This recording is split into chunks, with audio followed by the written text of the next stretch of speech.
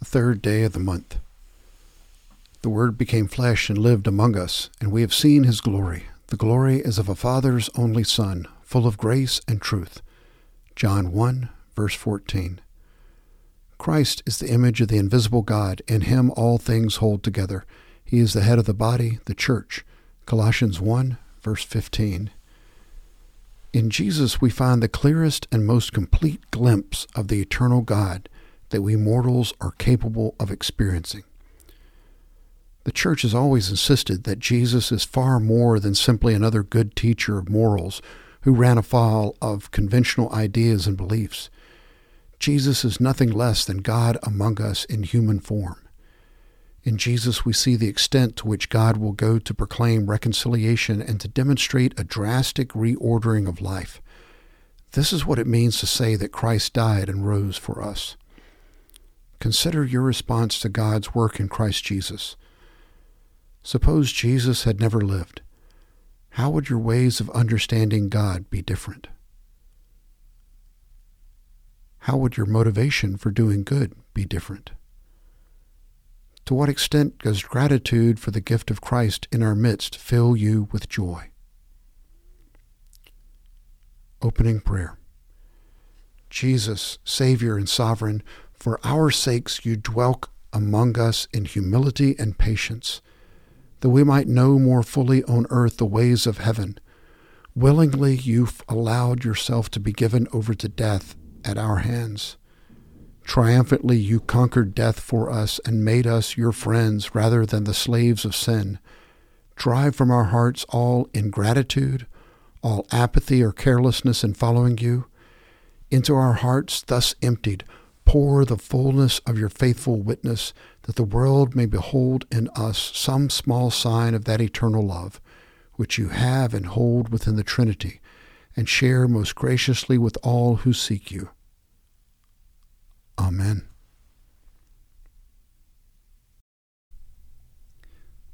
Psalm 89, verses 1 through 8. I will sing of the loving devotions of the Lord forever. With my mouth I will proclaim your faithfulness to all generations. For I have said, loving devotion is built up forever. In the heavens you establish your faithfulness. You said, I have made a covenant with my chosen one. I have sworn to David my servant. I will establish your offspring forever and build up your throne for all generations. The heavens praise your wonders, O Lord, your faithfulness as well, in the assembly of the holy ones. For who in the skies can compare with the Lord? Who among the heavenly beings is like the Lord? In the council of the holy ones, God is greatly feared, and awesome above all who surround him. O Lord, God of hosts, who is like you? O mighty Lord, your faithfulness surrounds you. You rule the raging sea. When its waves mount up, you still them. From the book of Exodus, chapter 20, verses 1 through 17. Then God spoke all these words, saying, I am the Lord your God, who brought you out of the land of Egypt, out of the house of slavery. You shall have no other gods before me. You shall not make for yourself an idol, or any likeness of what is in heaven above, or on the earth beneath, or in the water under the earth. You shall not worship them or serve them, for I, the Lord your God, am a jealous God, visiting the iniquity of the fathers on the children, on the third and fourth generations of those who hate me, but showing loving kindness to thousands, to those who love me and keep my commandments. You shall not take the name of the Lord your God in vain, for the Lord will not leave him unpunished who takes his name in vain. Remember the Sabbath day to keep it holy. 6 days you shall labor and do all your work, but the seventh day is a Sabbath for the Lord your God. In it you shall not do any work, you or your son or your daughter, your male or your female servant, or your cattle or your sojourner who stays with you. For in 6 days the Lord made the heavens and the earth, the sea, and all that is in them, and rested on the seventh day. Therefore the Lord blessed the Sabbath day and made it holy. Honor your father and your mother, that your days may be prolonged in the land which the Lord your God gives you. You shall not murder. You shall not commit adultery. You shall not steal. You shall not bear false witness against your neighbor. You shall not cover your neighbor's house. You shall not covet your neighbor's wife, or his male servant, or his female servant, or his ox, or his donkey, or anything that belongs to your neighbor.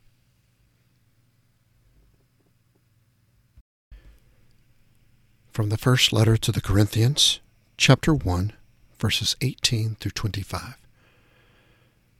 For the word of the cross is foolishness to those who are perishing, but to us who are being saved it is the power of God.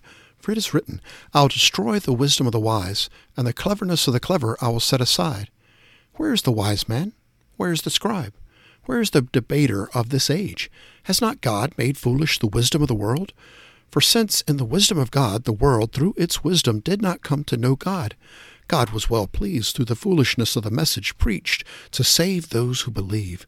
For indeed Jews ask for signs, and Greeks search for wisdom. But we preach Christ crucified, to Jews a stumbling block, and to Gentiles foolishness. But to those who are the called, both Jews and Greeks, Christ, the power of God and the wisdom of God. Because the foolishness of God is wiser than men, and the weakness of God is stronger than men.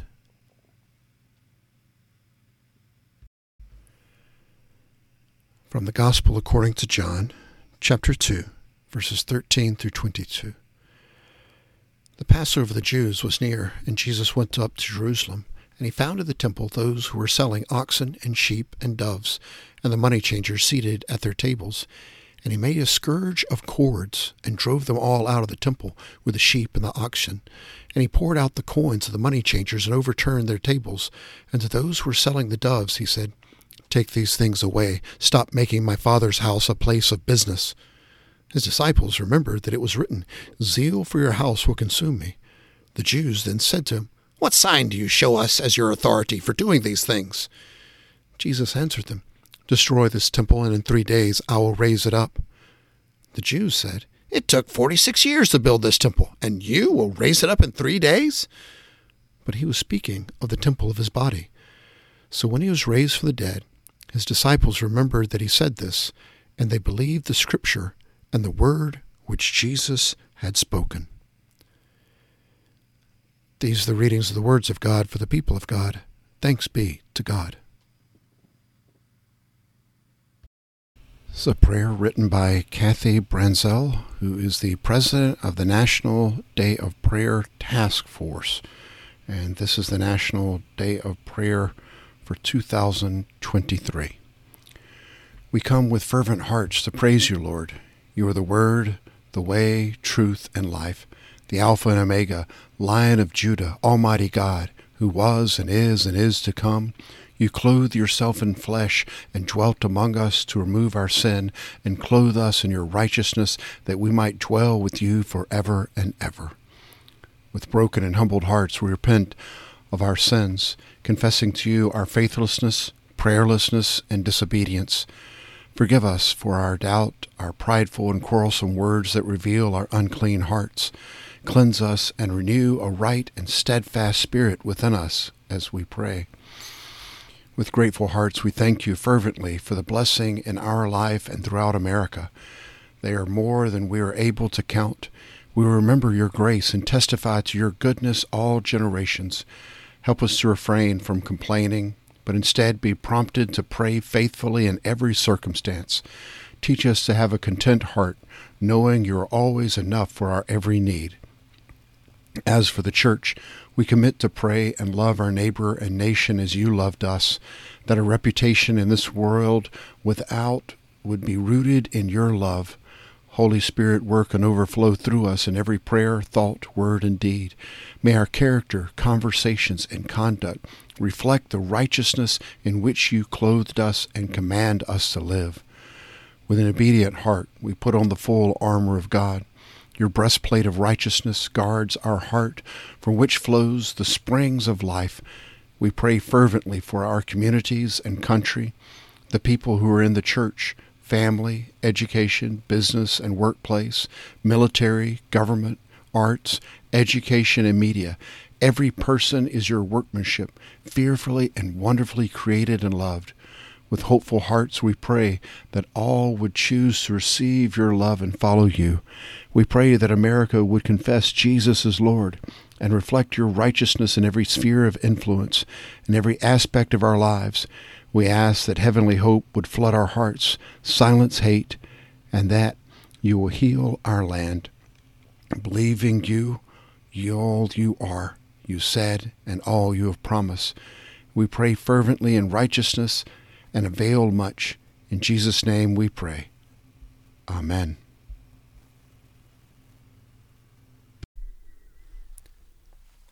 The Nicene Creed.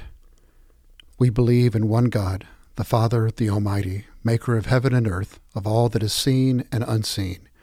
We believe in one Lord, Jesus Christ, the only Son of God, eternally begotten of the Father, God from God, light from light, true God from true God, begotten, not made, of one being with the Father. Through him all things were made. For us and for our salvation he came down from heaven, was incarnate of the Holy Spirit and the Virgin Mary, and became truly human. For our sake he was crucified under Pontius Pilate. He suffered death and was buried. On the third day he rose again in accordance with the Scriptures. He ascended to heaven and is seated at the right hand of the Father.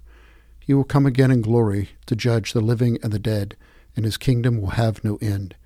We believe in the Holy Spirit, the Lord, the giver of life, who proceeds from the Father and the Son, who with the Father and the Son is worshipped and glorified, who has spoken through the prophets. We believe in the one holy Catholic and Apostolic Church. We acknowledge one baptism for the forgiveness of sins. We look for the resurrection of the dead and the life of the world to come. Amen.